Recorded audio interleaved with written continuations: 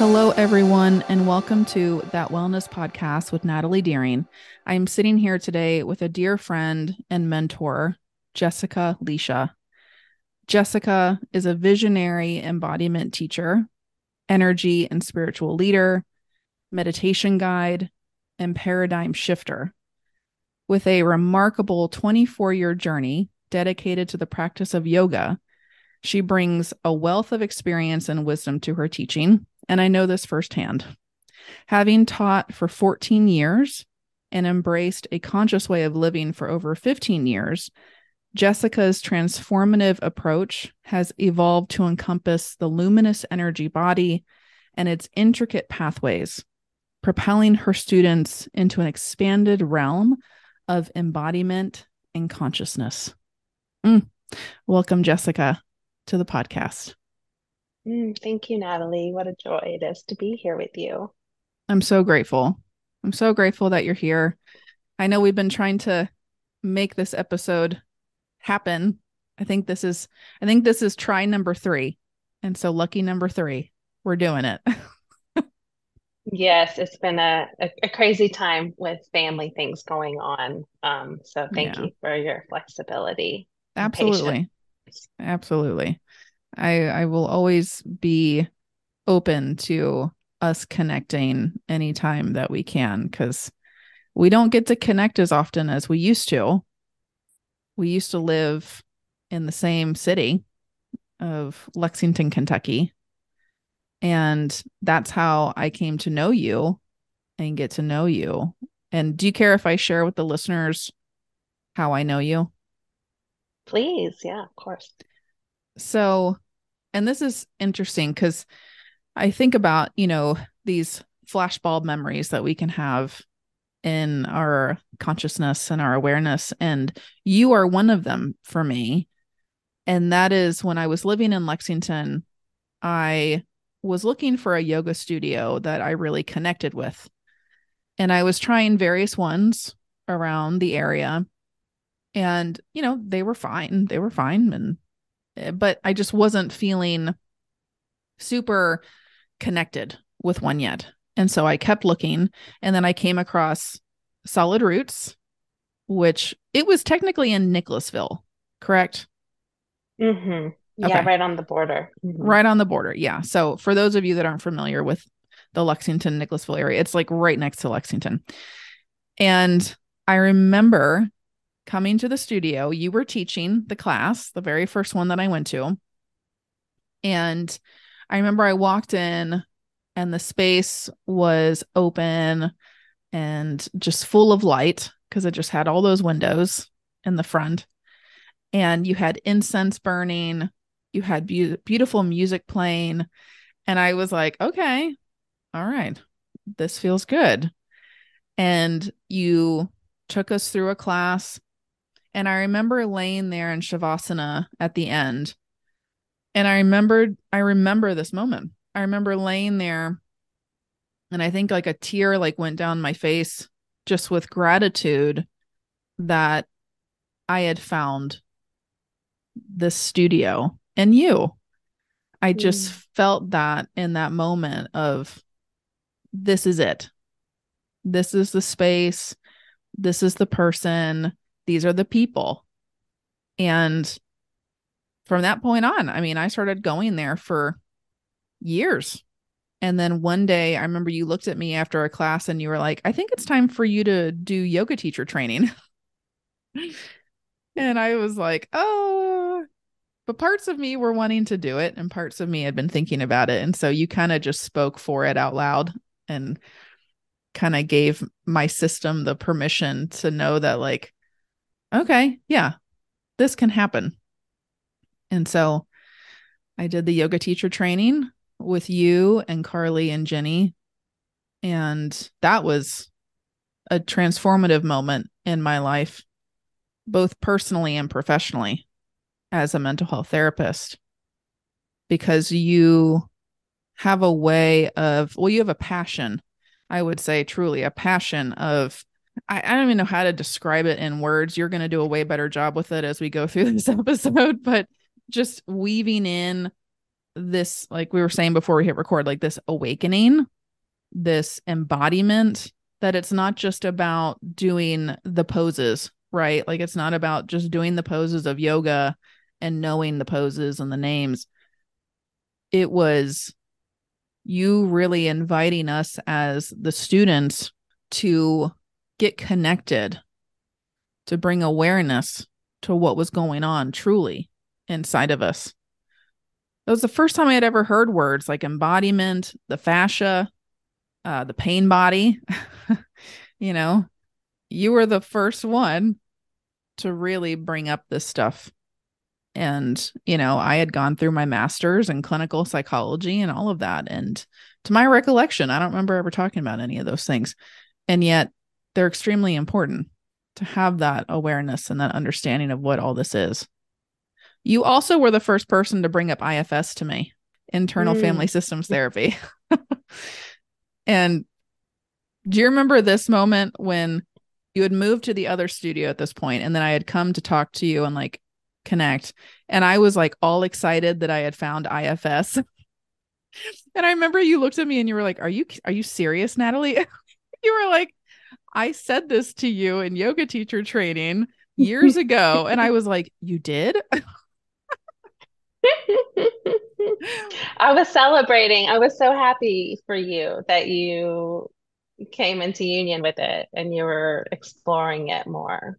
Yeah. Yeah, it was just, I look back at that and I'm like, well, clearly it was you planted like a seed in my mind, because it went in, and I think a seed was planted, but consciously I wasn't aware of it yet, until then a couple years later I came across it again through someone else, and then it like stuck, and then that seed started to grow and flourish. So you started the seed of IFS within me. So thank Oh. you for that. Yes. Thank you for listening to what was in you already, that wisdom. And Mm, I think it was like I could just get a sense that this would really resonate with you, IFS and the teacher training program, like you were saying before, how I kind of planted that seed, you mhm, know. It's like I could get a sense, always get a sense that you cared about truth, right? And about like experiencing deep connection with yourself for healing and facilitating those processes for others through your therapy work. mm. Yeah, and thank you for sharing that. And I do feel like that's true. And I feel like that's where parts of me were kind of seeking more. And I feel like you have always been a great, what's the word I'm looking for?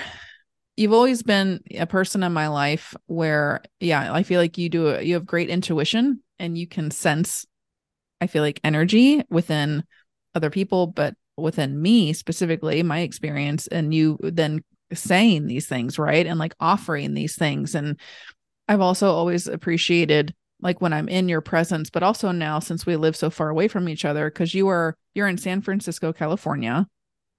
Well, I'm in the South Bay of San Francisco, so I'm like 45 minutes from San Francisco in a little town called Campbell, right outside of San Jose. So I'm in the Silicon Valley Okay. right now. Yeah. And now I'm in like basically Cincinnati, Ohio, Northern Kentucky area. So we have a lot more distance between us now, sadly. And when we're able to connect now over Zoom, but also especially like when we were able to connect in person, you just have this way of like, again, just you being like, hey, so would you care if if I did this to you? Like you would touch me, in certain areas of the body, and you would invite me to bring awareness to that and breathe with that, and or invite me to move in a certain way or to make a sound. And that was always just so refreshing to me and appreciated, because I just really, I really, really appreciated that just invitation. And even as we Mm, meet over Zoom now to catch up and check in, you still invite those things, which I love. So thank you for that. mm, yeah. Embodiment is so, yeah, it's probably the biggest value that I have in being a human is the potential to be embodied. And yeah, I want to support that as much as I can, within myself and then within others. Mm-hmm. It's such a beautiful process and way of connecting with one Mm-hmm. another is when we can be connected first with ourselves. Absolutely. And I know we're going to talk more about that embodiment, what that is. Yeah. And first, would you care to share how did you get to yoga? Because that wasn't your first career path, correct? Correct. Yeah. Um, so yeah, my earlier days of doing yoga, like the first decade was in my 20s when I was living in Colorado Springs. So I lived there pretty much during my 20s. And so in 99, I took my first yoga class and I was pretty hooked because at the end and the Shavasana, I had this sense of peace within that I'd never experienced before in my life.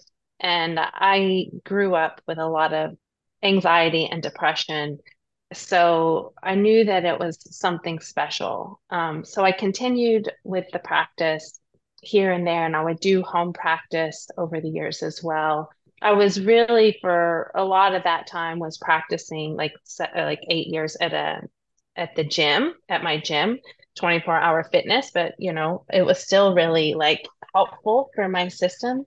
And then I discovered a studio before moving and leaving Kentucky. So I practiced there for a year or so. And I learned more about proper alignment and things of that nature. And, I would do it before work in the morning. So days that I didn't do yoga before work, like people knew. They were like, "Did you not do yoga this morning?" So it was clearly creating change in my being, that people Yeah. could even track. Because I have like a real fiery nature and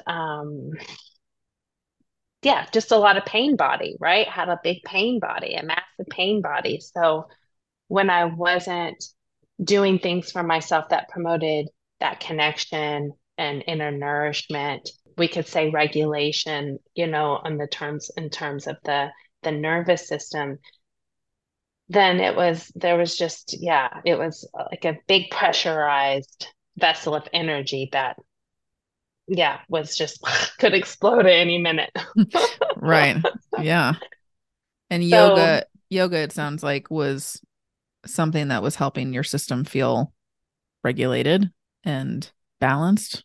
yeah, yeah. I think too, a big reason at that time was because it was giving me space to just connect with myself and to be with, right, my body. Because before yoga, I played soccer in high school, but I mean, I didn't do a lot of like things with my body, you know. So yeah, that was really healing and helpful for my system. And I moved to Kentucky, and this was in 2008, back to Lexington, where I was born and raised. And there were some different challenges. So I left Kentucky to get away from the stress of the family system. And then so I moved back to Kentucky, and I'm like, I put myself back in this even bigger pressurized environment. And I signed up for yoga teacher training because another thing was that I noticed that there weren't a lot of yoga studios. And I really wanted to share this beautiful practice with like loved ones, people that were in that area that I grew up in and to just offer this as a resource. So I did teacher training, and before teacher training, I think 6 months before teacher training, I eliminated meat out of my diet. This was like the first, I would say, thing that put me on a spiritual path, a spiritual journey. Before I was just doing yoga, I was just getting a little regulation and it was helping with moods and things. But then at this point, it was like focusing more on the heart, like Mm. the spiritual intelligence, nourishing that within myself. And I noticed that my heart was really grippy and I had a lot of resentment and a lot of pain, a lot of anger from my childhood, just like my mother, she struggled with mental health issues, mental illness, depression, and things of that nature. And it was really unstable and difficult. And cutting meat out immediately created an energetic shift in my being Mm. where I became so much more attuned of my behaviors, my actions, and how they impacted others. So that already started to soften me. And then shortly after that, I joined yoga teacher training and then, just began to go deeper into what yoga was, the systems of yoga. And I guess it was a few years later, I opened Solid Roots Yoga, the studio that you were referring to. And yeah, and then I guess about a year or so, year and a half into Solid Roots, a year, I did a course online, applied psychology for yogis. And this was with a psychotherapist who studied at Naropa, Livia, was her name, Livia Shapiro. Well, she had gotten married and then divorced. But anyways, yeah, I think it's Livia Shapiro is the maiden name. And Hmm. so I started to learn about how to track sensations in the body and and that's like the first step to embodiment, right? So like having awareness of what's happening within the body. Hmm.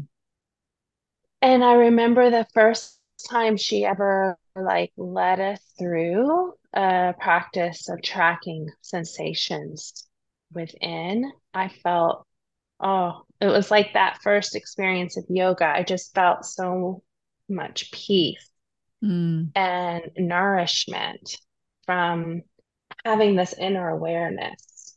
And it was like my being had just been waiting for that, and Mm. wanting that for so long. So I was like pretty much hooked into that practice, and I would regularly, um, always like just be tracking sensations and scanning the body and my lived experience. And I Yeah. got to know a lot about the pain body. Yeah. Um, Can you share what is the pain body? What does that mean? yeah. So this is a term that is I adopted from Eckhart Tolle and his work and his book A New Earth, which I read years ago, probably probably around this time, 2013, 2014. And when I read it, I was just like, oh my gosh, it made so much sense. So, yeah, the pain body is really like the buildup of these stressful or traumatic experiences that we've had that are mapped within our systems through ancestral experiences or past life experiences that are constantly interacting with the world through our energy system. And this is when we get triggered, right? It's our pain body that's getting activated and being brought to the surface, coming online. And then we see through this lens of the pain body from whatever it's like our nervous system goes back into that experience and thinks that that's where we are in that moment. Right. So it's perceiving from that space of delusion, we could say, right? Hmm. Yeah, does Yeah. that kind of clear a good Yeah, way? it is. And I was just like, as you were explaining that in the back of my mind, like parts of me were relating that to like how, like an IFS, it looks at legacy burdens, which is the, burden energy that we carry that's passed down through families. We also can have cultural burdens, ethnic burdens, and like you said, even past life. type burden energy, and that can be kind of stuck within our system. And like you said, it can get triggered in the present, and we might not have that understanding of why, right? Like we could just feel the activation, which can then lead to other parts of us getting activated, right? Like acting in other ways in order to try and prevent feeling the pain body.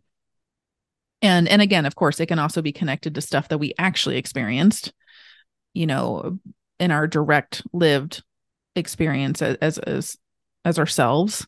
So as you were just explaining that in the back of my mind, I was like, oh yeah, I get that. That makes sense.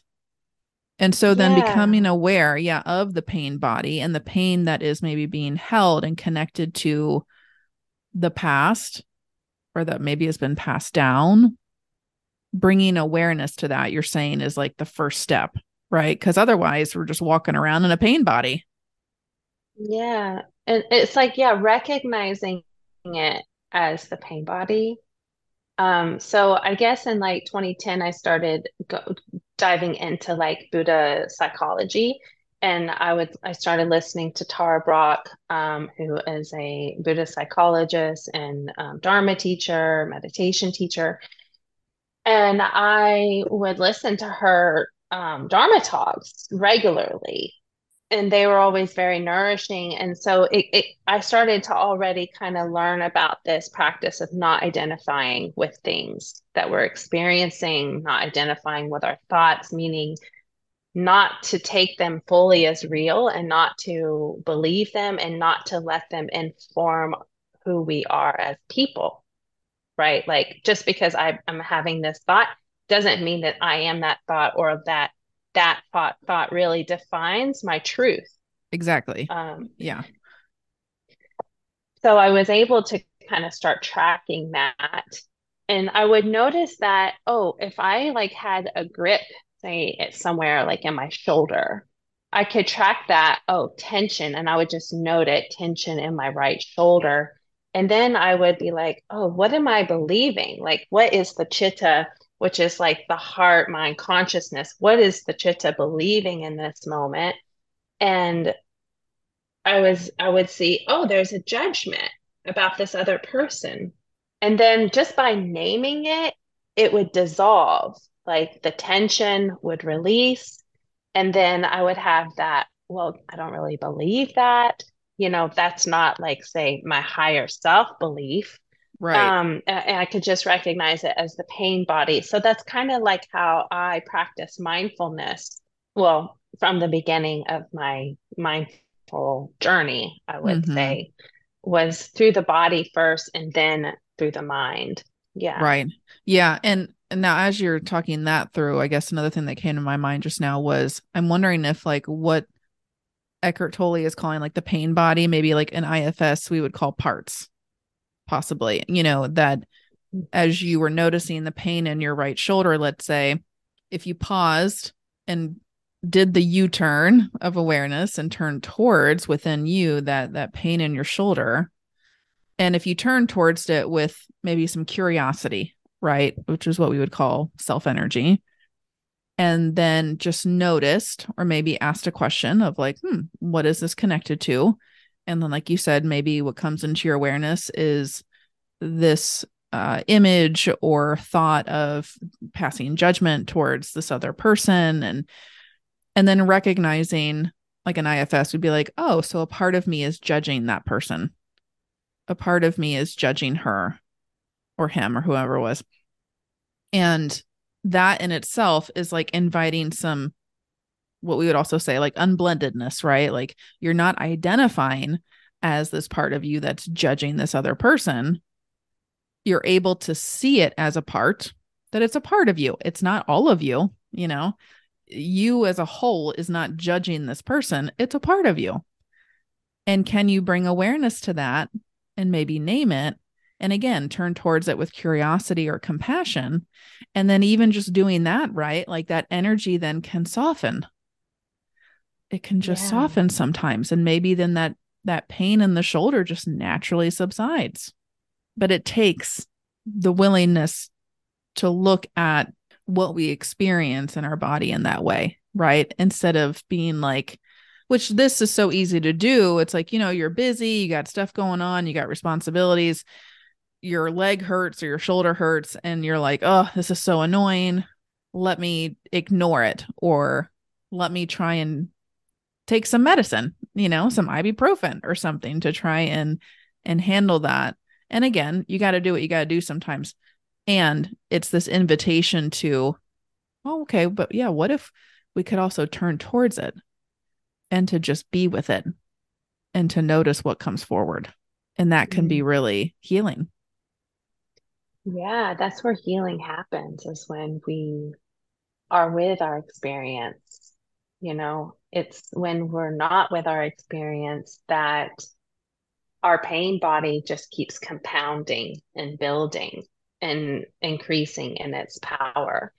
Yeah. Yeah. I And remember, so learning how to welcome it. oh yeah. I remember one time I just thought about this.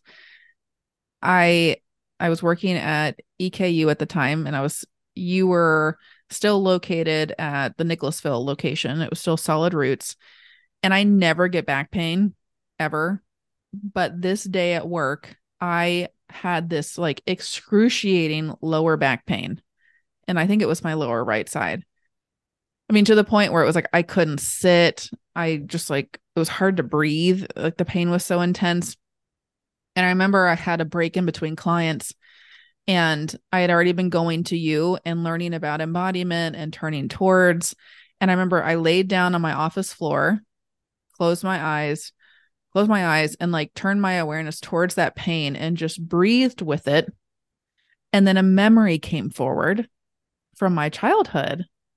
And I was able, and I didn't know IFS at the time, but I was able to just be with the memory, kind of process it. I think I did some like inner, talking to like that child part of me that was connected to that, inviting, like compassion, validation, safety. And and I just started crying, but it was like a release crying. And the pain shifted. It really did. I mean, it shifted. It didn't like magically all of it go away at once, but I could feel it start to soften and start to let go. And then I went right after work to a yoga class, and you were teaching it. And I told you before the class, hey, like I've had this like lower back pain today. And I don't remember if I told you, because I don't know how much time we had, but I don't remember if I shared with you like before class, like what I had connected it with.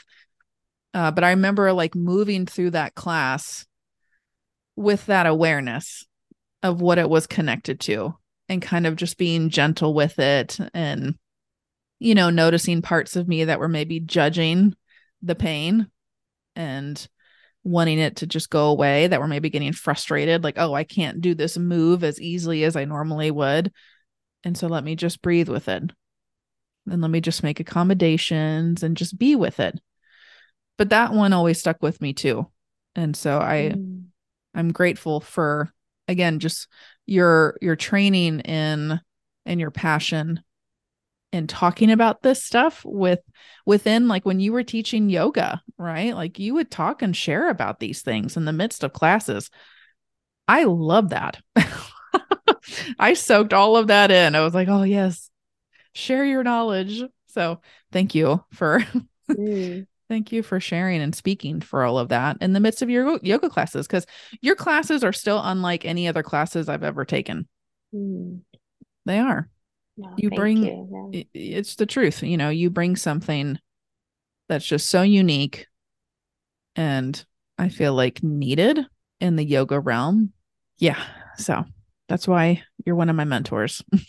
Thank you. Yeah, it's such an honor. And yeah, it's like, there's a part of me that was really frustrated for a long time with yoga, with the way that it's being taught, the way I was teaching it, the way that I understood it as a practice, because I used to also get a lot of back pain and things like that. And it was like, here I am a yoga teacher and I can't even stand upright, you Mm, know, because say my psoas would be locked up and it would be really pulling me forward and a lot of pain in my back.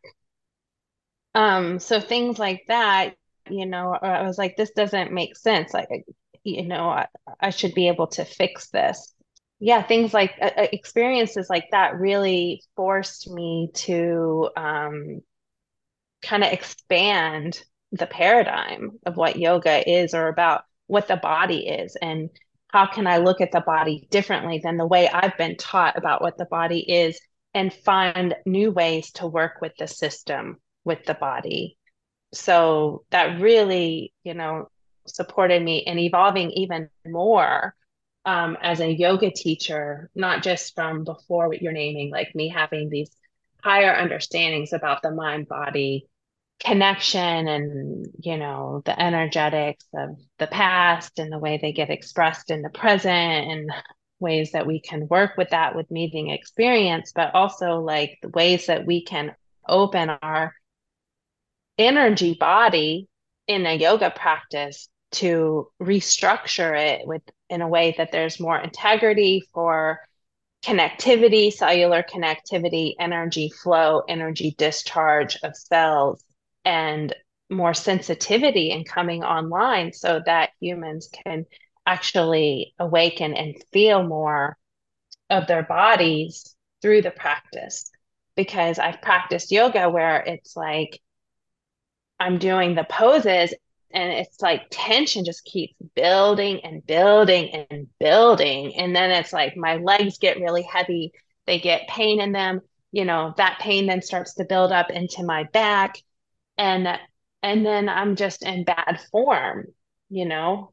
Or this like emotion comes and then I don't know how to like process it, how to be with it. And then it just goes back in the system and then comes back up another time. So yeah, Yeah.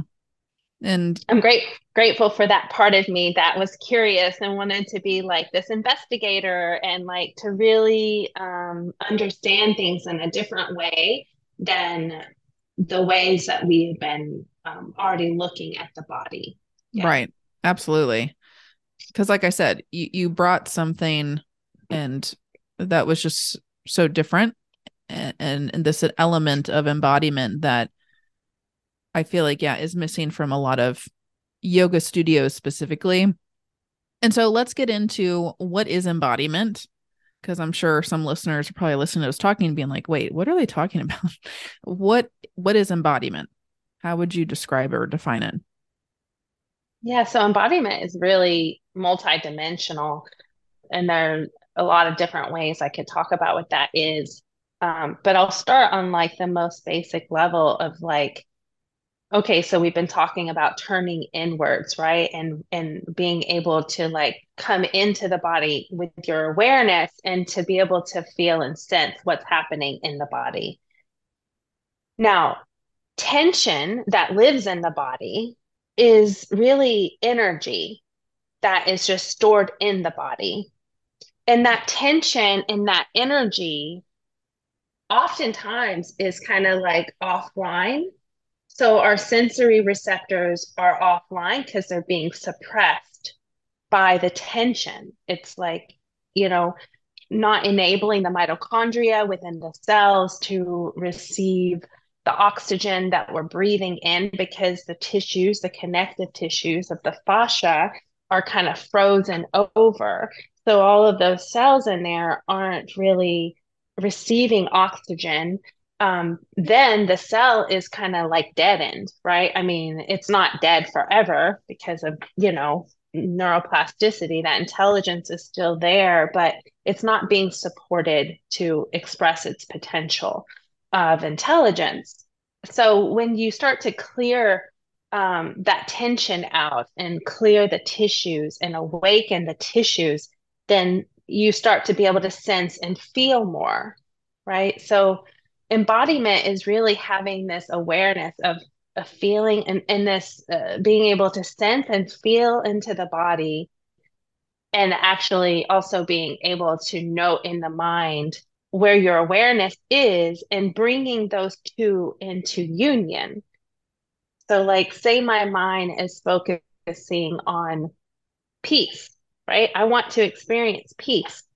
Well, you have to kind of get the cells in your body. in the cells from your brain in coherent connection to resonate peace together. So it's a mapping of your central nervous system and your peripheral nervous system, supporting this firing between those systems.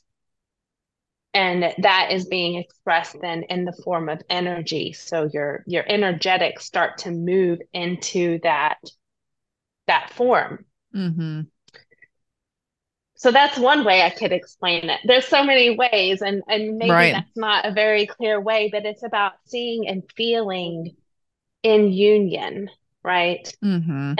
And really being able to like, I mean, that we all have an energy body. Our mitochondria are part, they are like what fuel that energy body, right? Our energy body is there's many different layers. You've got the nervous system, you've got the chakra system, you've got the nadi system, the subtle energetics, the meridian system, your auric body, the electromagnetic field outside of the body. So there's a lot of different energy structures, and it's really about getting kind of all of that in a coherent, resonant state where things are fluid and they're all aligned together. Now, I will Yeah. say that I wasn't always fully embodied. Like my embodiment has evolved over time, Mm. right?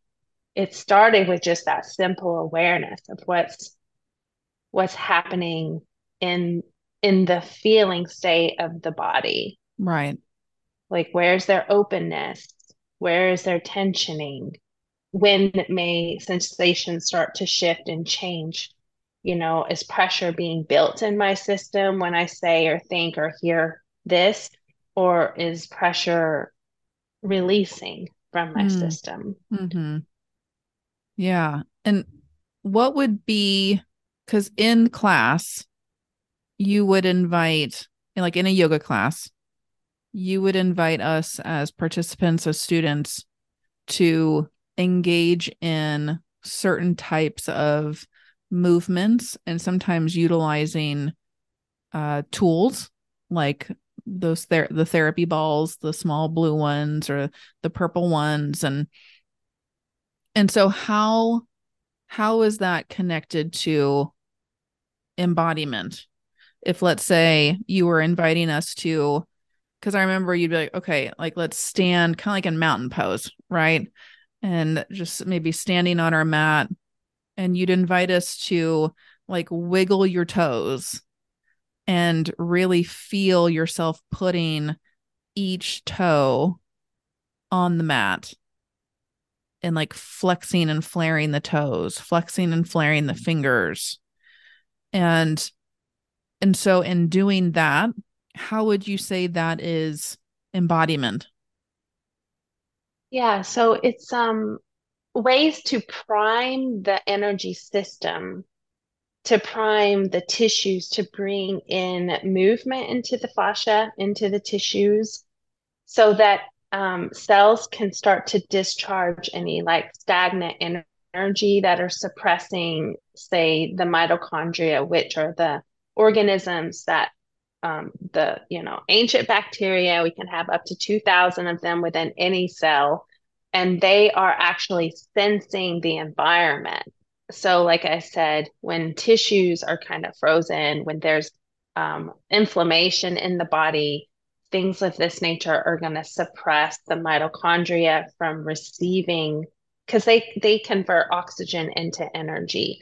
So if that oxygen, that breath isn't, if that fascial system's not able to really expand and contract with breath, then the mitochondria aren't going to really receive the oxygen in order to then produce that into energy, which then gets your cells online to actually Mm-hmm. be able to sense and feel. Right. So it's priming, it's working with the fascial system in order to clear that stagnant energy, to awaken some integrity through the pathways. Because you really, you were taking my classes earlier on in my evolution of working through yoga practice with the fascial system, because I think you did teacher training, was it 2017? or Uh, 2017, 2018, I think, right before we moved to Radically Rooted. yeah, it was before. Yeah, It was like yeah. right before. Yeah. Yeah, so it's like evolved a lot since then. But yeah, so the endpoints of the body are really key: the hands, the feet, the face, the head, the pelvic floor, and getting those endpoints open so that tension within the body can release out, Mm, and discharge. So we want to teach ourselves how to discharge when your cells start to discharge and come online in that way. And holding patterns start to be moved, tissues start to move in areas where they haven't moved, then your sensitivity starts to come online so you can actually sense and feel into the body more. You also start to get touch into enhanced vitality because you're getting more connection between your from your brain to your body and body to the hmm. brain. So input is flowing and communicating more. Um, Inflammation is starting to move. You're supporting your lymphatic system as well, because Right. actually, lymph is defined as fascia. Fascia is like lymph and blood, they are defined as fascia. So when we're working with the fascia, we're working with the fluids of the body. Yes. Can And, you talk and about what is fascia? Because I feel like there's probably a number of people listening that are not familiar with that.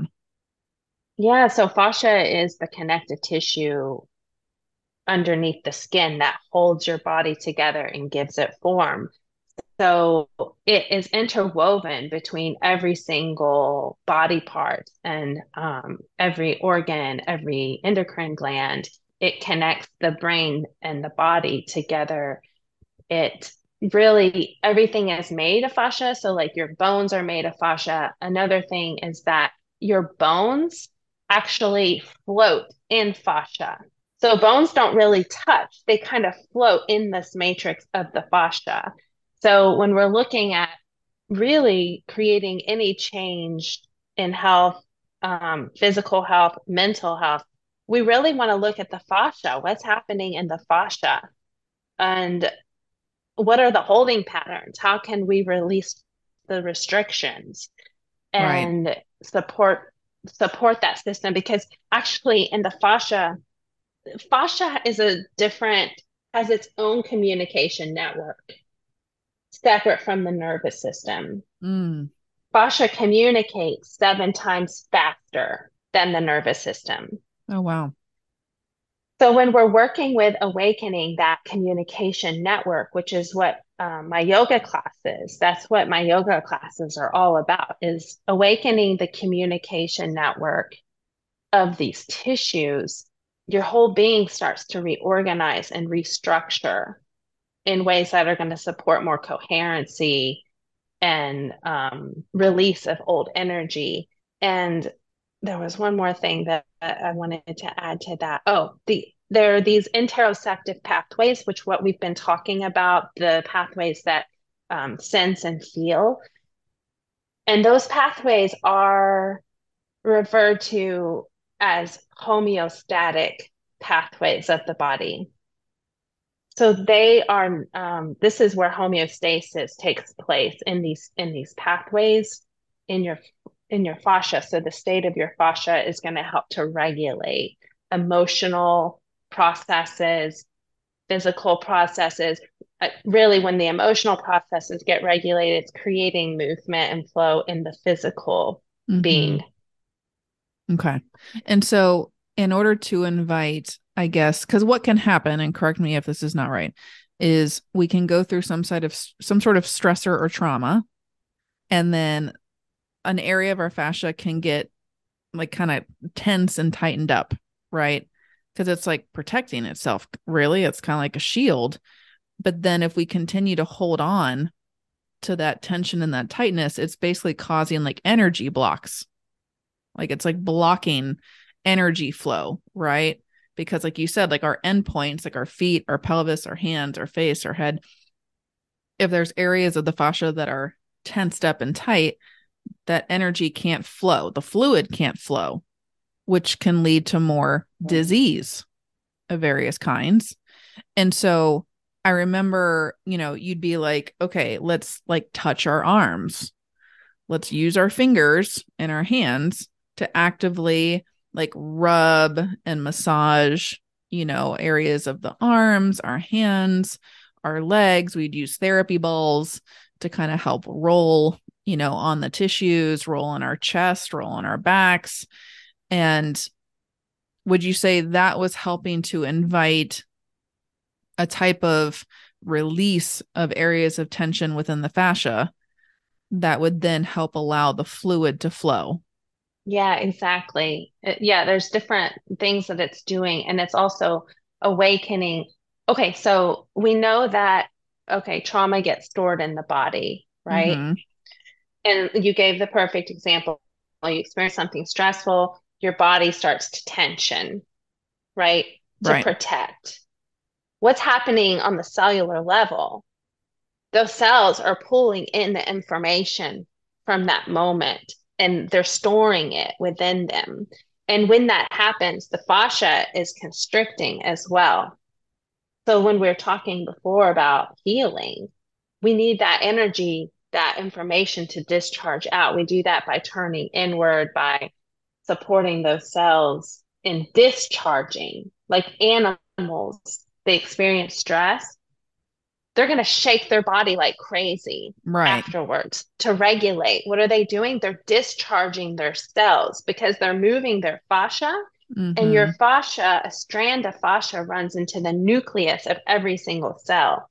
What's in the nucleus of every single cell? Your DNA. Memories are stored in the DNA. Right. Your mitochondria, the mitochondria is there in the nucleus of every cell. Mm-hmm. So we need to, as humans, move our fascia, our tissues more to discharge all of the stress, right?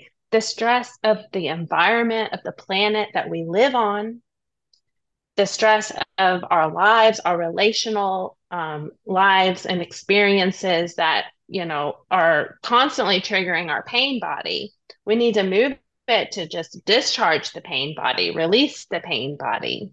And then, yeah, as we do that, we're releasing these blockages that are going to enable for more flow. When fluids flow, that's a discharge as well. So any movement in the tissues is going to support a discharge and a release, and your cells are shifting into a different frequency. Mm-hmm. And Yeah. that is going to shift the consciousness too, Mm-hmm. because you're Right. not perceiving from this place of pain or from this place of fear. You're perceiving more from what you would call the self energy, right? Mm-hmm. Exactly. In IFS. Yeah. Yeah. That's exactly right. Yeah. And I always remember you saying, like, move the tissues to heal the issues. I always loved Yeah. when you said that. You're like, move the tissues to heal the issues. And that always Yeah. stuck with me because it's like, yeah, we gotta move, we gotta be fluid, we gotta invite that flow from the tips of our toes to the top of the head, and even the energy that just is all around us, right? Like, we're not just of this body, like our energy also extends out and all around.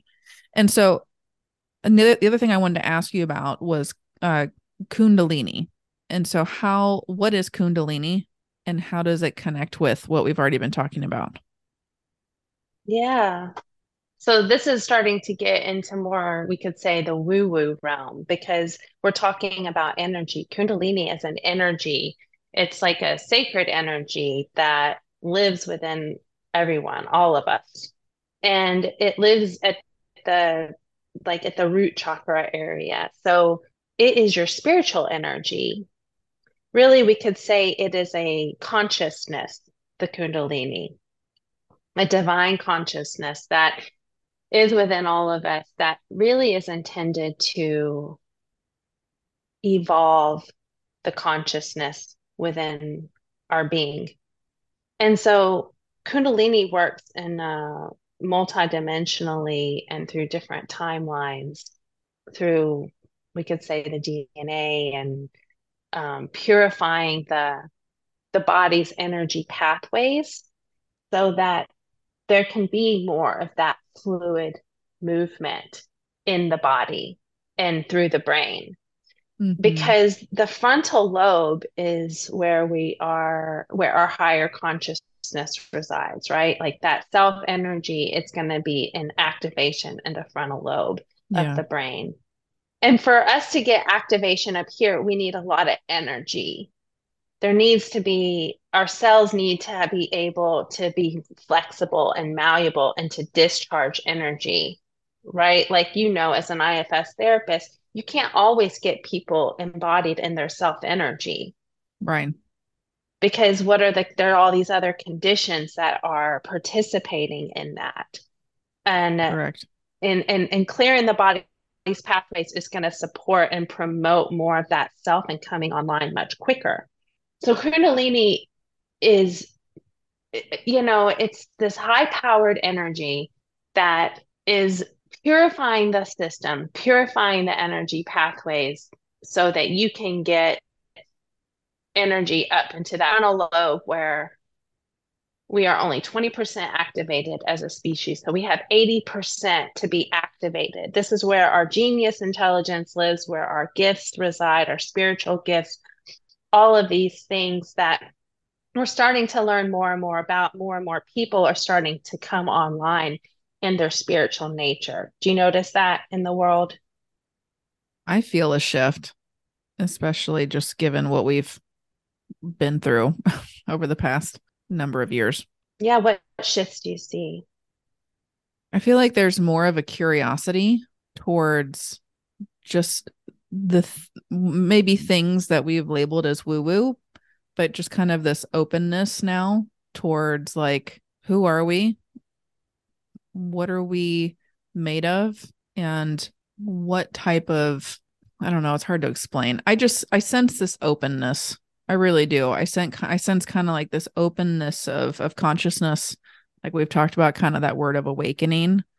I feel like we're in this kind of interesting realm right now of kind of these extremes happening. And I feel as though we're in the midst of this polarization. And eventually, I do feel like we're shifting into, it's like there might be like this closing in right now in a lot of ways, but I also feel like there's going to be like this boom, Mm, this yeah. openness and awakening as well. So I don't know. I think curiosity is the word that comes to my mind that I'm noticing right now. Yeah, yeah, beautiful. Yeah, it is. And it's like, yeah, people are talking more about energy because we're moving into this now Aquarian age, So there's like, yeah, you can talk more about energy and not scare someone or be judged, and also like all of the science that has been developing the last 3 decades, the neuroscience that where we learned a lot about the nervous system, which is in part of the energy system, has helped that. So humans are, yeah, we're evolving, and the Kundalini energy is kind of like behind this intention of evolution, Mm, and it's a sacred consciousness. It's like is something that awakens within the body and it moves through these energy pathways. But if you have blockages, it can get jammed up. Like when you were explaining your experience before with the back pain, and mm-hmm, then you went and laid down, and then there were the memories. It's almost kind of had me thinking that that was your Kundalini mm, that had released, and like something triggered it right earlier on your day or the day before, and then it was like working to move into where that is stored in the body, and okay. so that Kundalini went, it was like it was working through where that blockage was. So Mm, you did the beautiful work in laying down and tuning in and being with and welcoming that, which then brought out that energy. You had an image, you had the memory arise, and you went through the felt sense, and you kind of just held space for that, worked with that. You were supporting that Kundalini and processing what it was intended to clear for you, okay. right? So there's a difference though between like I guess the image that I'm getting right now as you're talking about this is because at first I was like, so is Kundalini also known as like self energy? But I feel like it's not. It's like something different, right? It's like almost, I guess the way I'm kind of viewing it right now, it's like Kundalini is like this energy that can help with this connectedness that we have within. And so, but if there's blockages, right, like the Kundalini is going to go to that. And maybe would you say something gets amplified? Because, right, like my back pain, it was like, oh, like it was really, really bad. And then I was able, yeah, to bring awareness to it, breathe with it, sit with it. But then I was able to turn towards it with, I would say, my self energy, which was, again, kind of that curiosity, compassion, validation, just presence, right? As opposed to being like angry with it, frustrated with it, trying to make it go away. And so I guess do you see those things as two separate things, kind of like Kundalini, kind of like you said, kind of being this helper energy within us that can help us? Like, did you say before, like it's kind of like helping clean the passages, like kind of clean did you say that? Yeah, and it's like cleaning the past too. Cleaning the It's path. Okay. purifying the past, or I would say the past as well. The past, like the pain body, right? It's Okay. like processing and clearing. We're talking a lot about discharging energy. So Mm-hmm. Kundalini is helping to kind of discharge these energies from the past that are stored within us. Okay. But then Um, we'd have to turn towards that though. Like as the Kundalini maybe is doing its thing and then it's coming into our awareness, we have to connect with our self energy though, right? In order to then be able to be probably fully present with it in a way that it can actually discharge or maybe feel processed and released and unburdened. Yeah, so the Kundalini, yeah, definitely. Kundalini can be really intense for people. And then for me, I've had a pretty easy, more functional awakening because of my work with the fascia, right? But when you're not supporting the energy pathways and clearing and having that coherency and integrity, then the blockages can arise. And Kundalini can bring about body symptoms like autoimmune disease, chronic pain, inflammation, anything like if that energy gets stuck, right? Also, it can, if it's purifying something from the past where there's a lot of like emotional energy or something, it can kind of put you in that emotional state. And you can have those residues that are kind of trying to process and discharge out of the system. So it's this, I see Kundalini as part of the higher self structure. So I would say that, it is part of that self structure and it is conscious. It has its own consciousness. So like you can say hi to your Kundalini. You can connect consciously with the Kundalini. When the Kundalini gets really intense and releasing a lot of energy that maybe gets stuck somewhere, and then you get a body symptom, you can ask the Kundalini to calm and quiet and to Mm, be more gentle with you. I've worked with people that have intense pain or these issues from Kundalini, and I hold space for them to go in and to commune with their community, Kundalini in that way. And like their pain goes away. yeah. Like it's Yeah. crazy. I love that. I really like you sharing that just now. And I was just kind of like, I guess parts of me in the back of my mind were like, oh, that's nice, that this can be, again, like something like what we can turn towards and talk to and build a relationship with. Yeah, yes, for sure. Yeah, it's, like anything. And another layer of embodiment is that your body, all parts of it is art. They're all intelligent. Mm-hmm. They're all conscious. So you can have dialogue, you can share dialogue, you can connect with your bodily intelligence. You can ask certain parts of your body intelligence to activate, to come online. This is the potential. And yeah, I would say that the more you work with the fascia and discharging your cells, the more this intelligence is going to come online where you can have this more divine relationship with it. Mm-hmm. I mean, I have like crazy embodied experiences.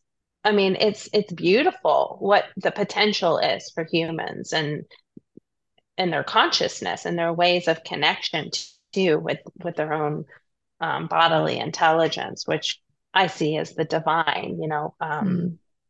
the divine within us. Yeah. But yeah, and the Kundalini is like, I've had these radical experiences where she's purifying, it's a divine feminine energy, and she's purifying ancestral traumas. And that they get expressed through like intense physical pain. I've had Mm. pain in my scapula. I've had two massive purifications in my left scapula. One of them was like someone was stabbing me with a knife. Mm. And like for 2 years, anytime I brought awareness into my scapula, or if I even talked about it, here comes the pain, like someone stabbing me. Mm-hmm. It took me 2 years to really learn how to open and allow to be with that. When I opened and allowed that intense pain and I wasn't identified, I had memory come to mind. Yeah. And that was related to my mom as a child. And it was like kind of like her pain body was being processed. Yeah. And it was gone. And then another one was like I was being beaten with a rock. So it was like open wounded pain in my left Mm-hmm. scapula.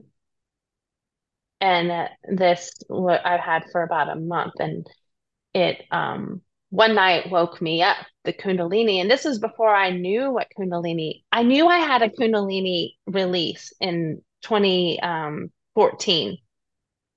I had a Kundalini awakening, a Kundalini release. I had just done a yin yoga practice, and I was doing a meditation, breathing up and down my spine. And I was about to go teach a yin yoga class at the studio. Well, when I was doing that breathing, this energy released from the base of my spine and shot up my spine and out of my crown. Mm. And I then felt really, really high. Like I was Mm. just elated with energy. And I was like, I'd heard about the Kundalini. I was like, I had a spiritual, or I had a Kundalini awakening, a Kundalini release. Yeah. I was just like really high. And then it like the next couple days, I had like my consciousness had shifted where I was perceiving reality completely differently. And then it like, I ended up going through this really intense process because Kundalini can be very intense when it releases. And for the nervous system, because the nervous system isn't used to having this high powered energy moving through. And then it's like all of the things that it's dissolving, all of the content that it's releasing, that also too the nervous system is kind of reading that. So it was like releasing a lot of stuff, and it fried my nervous system. Mm. And so at that point, I had been, meditating in my body regularly, which would had for like a year and a half before this point, and it was bringing a lot of pleasure into my body. So a lot of like non-sensual pleasure, right? So this pleasure was coming in my body, not through touch, but just from the inside out, Yeah. which looking back, I can see I already had some Kundalini working in my system, kind of like priming the pathways. Mm. And And does that relate to what you shared with me the last time we connected, which is what's called pity? PT. PT. I can never say that right. Well, think pity is not good. Pity, right. And this, so PT. PT, sweet PT. Yeah, Sweet PT PT. is this, yeah, sweet PT. PT is, yeah, this like non-sensual pleasure experienced in the body. And PT is a term, I guess it's Pali, which is like an ancient like language that the Buddha spoke. So it's really taught in like Buddhist frameworks when working with jhana meditation.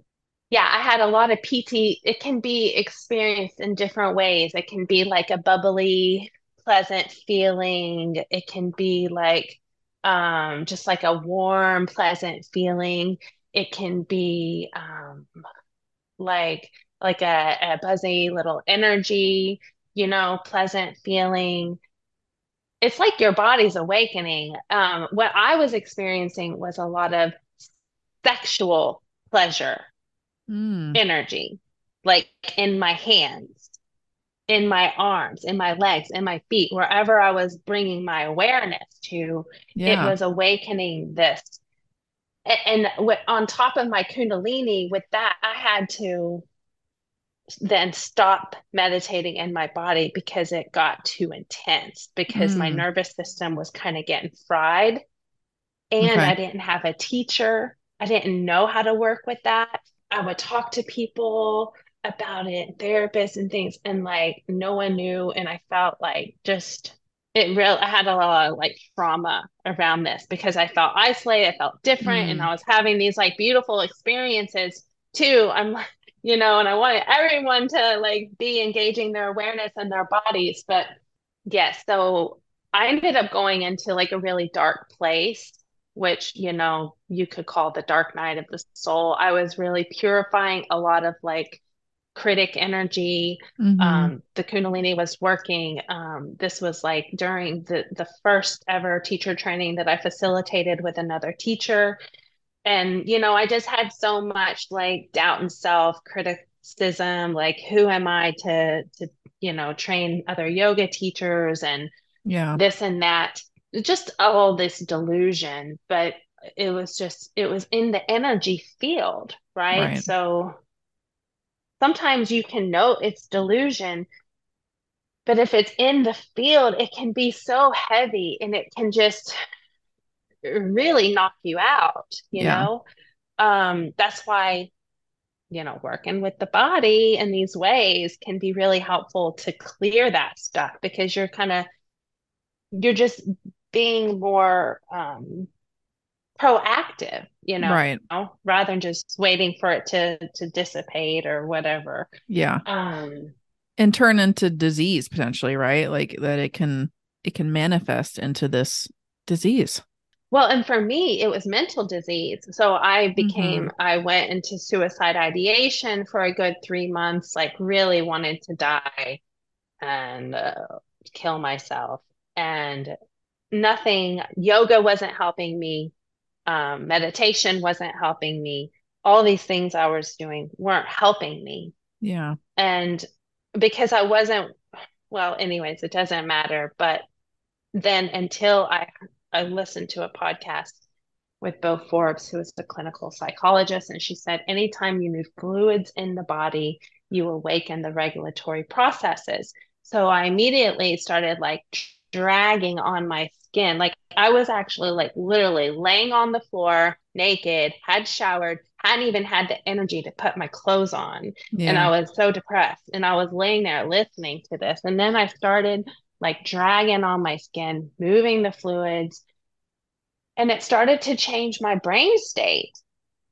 Right. And so I did that more, and then I kept doing that, and it was like regulating me back Mm-hmm. to self energy. Yeah. And I think it took me about 2 months to kind of recover from all those months and all the trauma that I had experienced and kind of get my system more regulated. And then I immediately started like sharing that work with students. And, you came in at the very beginning. Well, I guess it would have been a couple of years, yeah, that I was starting to work with that in different ways, learning how to change the fascia in a yoga practice. Right. Um, And so for people listening now, what would be some techniques that you would maybe recommend that people start to experiment with? Like you mentioned dragging. And when you say dragging, are you talking about like using your fingertips and like dragging your fingertips like across your body or down your body? Is that right? yeah, so just, yeah, like landing in and kind of dragging. But that can be really kind of like tiresome for the hands. I would actually start with just tuning into fingers and toes by holding. Say you hold your big toe. You're going to hold the whole toe and you're just going to connect to your breath. Maybe you move it side to side, forward and back. So you're bringing some movement into the pathways. Your big toe connects all the way deep in the midbrain into your pituitary pineal gland area. So, you want to clear the stagnant energy and then going through each toe and like massaging your foot and just starting to connect with those endpoints. I connect with my toes a couple times a day, usually, and my fingers regularly. I'm always holding a finger and just kind of Mm-hmm. moving through them. And you'll find that that can bring a lot of ease through the system because when we go into our fight flight response, blood rushes to those endpoints, right? To Mm-hmm. prepare you to fight or to prepare your feet to run. Where So attention goes, energy flows is another saying that you used to say a lot.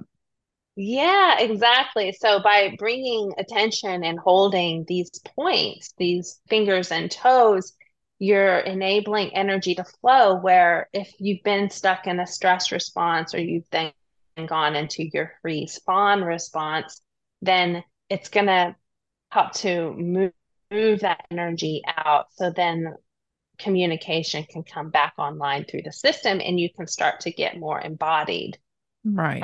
reconnected to your feeling nature Yeah. and sense of who you are, of the self, right? Rather than these other parts. Right.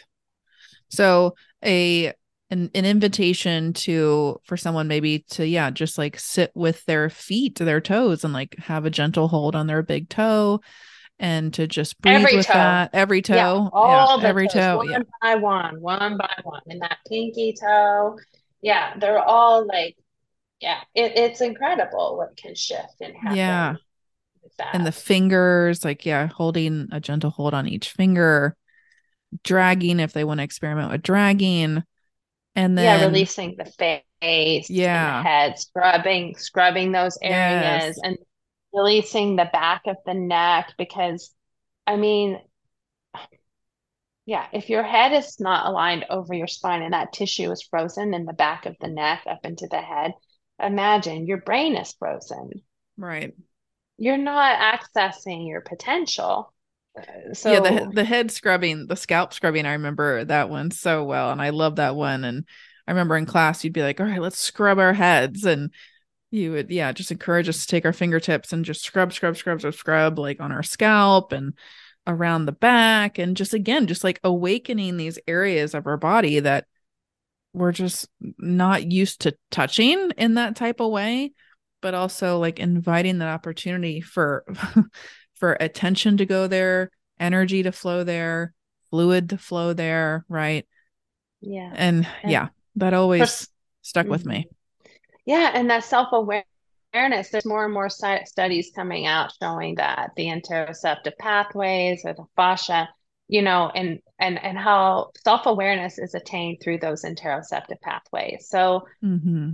touching the body in these ways and supporting it and coming online is going to support more awareness of self, which is going to enable you to have more control, right? And more sovereignty and more personal power in the Yeah. way you direct your life. Absolutely. And There's then so with, much. I know there's so much. And then like with therapy balls, before we end, I want to throw that one out there too, because of you, I have a love for therapy balls and you can get them online, through Amazon and whatnot. And they're those tune-up balls, the ones that I'm thinking of specifically. They come typically like in a pack of two. And I loved when you would invite us to roll our feet, standing on those therapy balls and rolling each of our, each foot underneath. And then just feeling like, so you would invite us to like roll the right foot. And then you'd be like, all right, step off and just stand there. Maybe close your eyes and just notice if you feel any type of awakening, any sensations like on your right side as opposed to your left And it's amazing what you can notice and bring awareness to when you've rolled one side as opposed to the other, and then rolling the other side. And then again, like using those therapy balls to like roll your chest, roll your back, roll your seat muscles, roll it around your arms, roll your hands. You would encourage Yeah. us to like roll our hands, have the ball roll down each finger, and then when we'd roll our feet, you'd like, all right, now like put your toes on top of it and like squeeze the ball with your toes and then release, and then squeeze it with your toes and release. And that, it was great. And I remember saying to you, uh, this was when it was still solid roots. And I remember saying to you, like, man, like I've always had this like intense pain in my left heel. And then that was around the time then where I guess I started taking more of your classes where again, you were inviting us to roll with the therapy balls. And once I started doing that, that pain went away. Hmm. Whatever was Yeah. stuck there, inviting that rolling of the tissues and movement with the balls, like it went away. Yeah, that's beautiful. Yeah, it's crazy like what can go away when you work on the level of the tissues, the fascia, that the issues are stored there, emotions and memories and all kinds of things. Mm-hmm.